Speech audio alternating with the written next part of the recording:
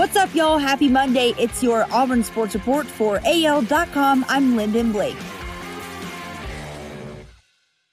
Auburn will be an underdog in this year's installment of the Deep South's oldest rivalry. Fresh off a season-opening win against Kentucky, number 7 Auburn, now 1-0, open as a 7-point underdog for next weekend's matchup against number 4 Georgia, according to VegasInsider.com. Auburn travels to Athens on Saturday for a 6:30 p.m. Central meeting with the Bulldogs, who opened their season with a road win against Arkansas. Georgia has won 3 straight in the series since Auburn's last win, a 40-17 drubbing at Jordan-Hare Stadium during the 2017 regular season.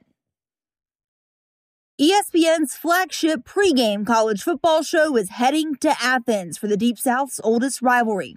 College Game Day will broadcast live from Athens next weekend for an expected top 10 showdown between long-standing SEC rivals Auburn and Georgia. It'll be the show's first time in Athens since last September when Georgia hosted Notre Dame in an early season top 25 non-conference matchup. For the first time since polls first came out on August 6th, Auburn's ranking changed based on its own actions.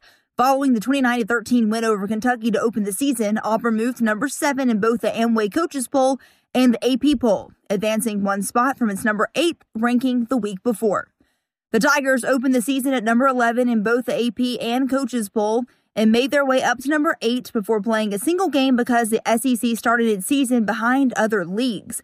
Their Week 1 game factored into the poll's Week 4 results.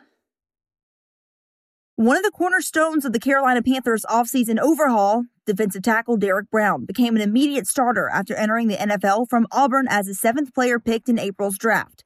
But the Panthers' off-the-field changes, which also included new head coach Matt Rule and new quarterback Teddy Bridgewater, haven't made much of a difference on the field so far until Sunday, when the Panthers broke their 10-game losing streak. Congrats to Derek and the rest of the team. That's your Auburn Sports Report for AL.com. I'm Lyndon Blake.